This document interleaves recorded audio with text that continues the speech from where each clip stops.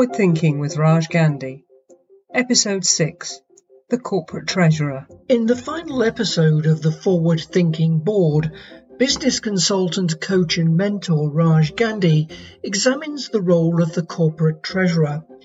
In a career spanning 25 years, Raj has held board and senior roles across the financial services, energy and retail sectors.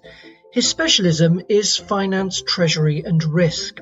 Raj Gandhi explores this crucial position on the board. It's an area that is incredibly complex in what the work entails, and sadly not many understand fully the role of the treasurer. So a treasurer is the person that is, if you like, the money expert, and he sits between the outside world, the financial world, the banks and any other counterparties that the company needs to deal with in terms of money, and he also understands what the company does. So the boardrooms and the CFO do rely on the treasurer to communicate to the outside world precisely what the company needs in terms of money or in terms of managing certain types of financial risks. So the treasurer understands the business model and he takes it to the outside world and says, I know how you guys work and this is what the company needs. Let's structure a transaction that is beneficial for the company. So just to clarify then, the CFO is more inward looking towards the board. The treasurer is more outward looking towards the wider world? That's a very nice way of putting it. And I think there's a recognition that the treasurer is the expert when it comes to financial markets risks and bank relationships. And typically, the treasurer reports into the CFO, and the CFO then takes the wisdom into the boardroom. It really depends on the size of the company as well. And increasingly, companies are having a boardroom seat for the treasurer. We're talking about large multinationals, for example.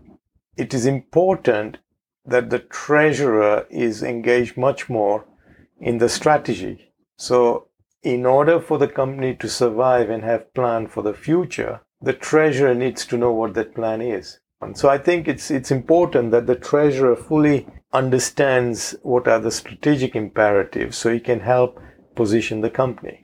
So what exactly are treasurers doing to meet funding requirements, for example, to invest in surplus cash safety and to forecast cash and to manage liquidity, all those areas? Well, indeed. And this follows on nicely from the question you just asked about strategy. The treasurers need to get very quickly to terms with what are the core borrowing requirements. What is it that the company will need on an ongoing basis? And add to that a buffer. So if a treasurer is trying to organize borrowing, he may borrow maybe 20% more for a rainy day, if you like. And we seem to have a lot of those during crisis moments. Or if the treasurer is trying to diversify the risk of borrowing from just one bank or one counterparty, he may have a choice of lenders. And that's always a clever thing to do. Likewise, if you have cash surplus and you need to invest, be very clear what's expected of you. Who should you invest money with? What should be their credit rating? How many counterparties? What's the term? It's all about diversifying risk. When we talk about forecasting cash, have a receipts and payments cash flow forecast, which mirrors your bank information, bank balance information. Have it for short term. It could be number of days, could be weeks, into medium term, into long term. Be very much on top of cash because that will help you to manage your liquidity. Can you pay suppliers on time? So these are all areas that are intimately linked. How are treasurers leveraging the opportunities presented by technology? Well, more than ever now, we're looking at treasury management systems, we're looking at analytics, we're looking at the ability to give real-time information which can be drilled down and which can explain what's happening to cash in the real world. Where is the cash? How much is it? Are we getting the most out of the bank relationships? There's so many mechanisms out there to help with that process, but it does require a very real-time handle on where the money is. And given the remoteness or the virtual realities of working from home, the incidence of cyber security, cash is more at risk in terms of what the outsiders might do to hack into a payment system. If the treasury teams are working remotely, then we need to make sure that the security we provide them in terms of the software they're using, the treasury programs, all of that is out there in a secure environment. And these are challenges that we're all having to deal with, and more so for treasurers, because there is real hard cash involved. I mean, ongoing uncertainty and volatility in financial markets is going to weigh heavily on proposals being put to the board. So what proposals and what are the main challenges facing the Treasurer? Any proposals and recommendations that might come from Treasury need to have a much more focus and attention on the fundamentals. Corporate treasuries tend to be run as a cost center rather than a value-added center or a profit center. So a cost center means it's the job of the treasurer to not take a market view on what's happening to the financial markets. He or her job is to really provide the financial support. So if a company requires money, they go and get that money from the best sources that might be out there. They are not really there to take an assessment of whether the price of money may move. That's secondary here. The cost center approach is very much about bringing in the treasury support in the first place. And once you're clear on that you're a cost center, then any proposals you put forward have to be within the boundaries of that definition. And any challenges that come that way in terms of any proposal may require slight tweaking of the cost center approach. So we think about risk appetite and we think about risk tolerances. And it might be that the boardroom says, okay, in order to receive slightly higher yield on surplus cash, let's relax the credit rating of our counterparties. There's so many ways, avenues to going forward, but it all starts from what is the treasury remit? Are you there to make money out of money, in which case you're a profit center, or typically corporates are in the cost center category where they really are there to just give a certain future, if you like. A treasurer is a very highly specialised and technical role. What qualities would you be looking for in a good treasurer in terms of career progression? A treasurer needs to have influencing skills and persuasion skills. They need to be articulate, they need to have good communication skills, and they need to understand the audience.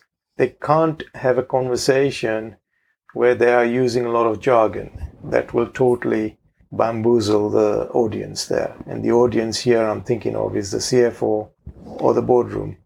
It's important that they should be able to demystify treasury and articulate in a manner that people can understand.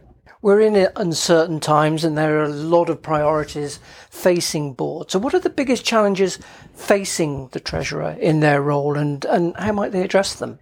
Well, I've been keeping a close eye on this and putting aside the challenges of finding the right counterparties to do the treasury business with in a safe manner. I think another area of concern for treasury is the leadership qualities. Many have come to the realization that they need to focus on the softer skills and the communication skills and the ability to demystify treasury. But really, on the softer side, they are seeking to shift a gear up. What would you hope people will take away from this whole series? Well, firstly, I think one has to look at the foundations of governance in an organization. And without proper corporate governance, a lot of these boardroom roles are going to struggle to deliver. I think it's always good to empower these senior people with the knowledge and trust in having a very clear path. And then let's make sure there are certain measures put in place to ensure whether we're on track or not. As soon as you've done that and there is clarity of understanding, then I think the boardroom can work cohesively as a team.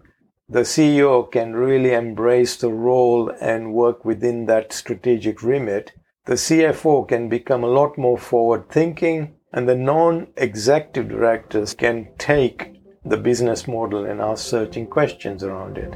And the corporate treasurer can be very focused on their remit and work with that basis in an era where priorities may be shifting or the strategic imperative may move.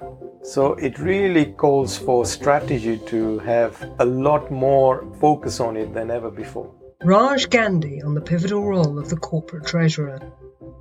You have been listening to the Forward Thinking Board. In this series, he has explored the high-achieving board. If we look at the failures, high-profile failures in recent times, then it really points to lack of proper leadership in the boardroom. So what does that mean? It really means that we need to have a distinction between accountability and responsibility.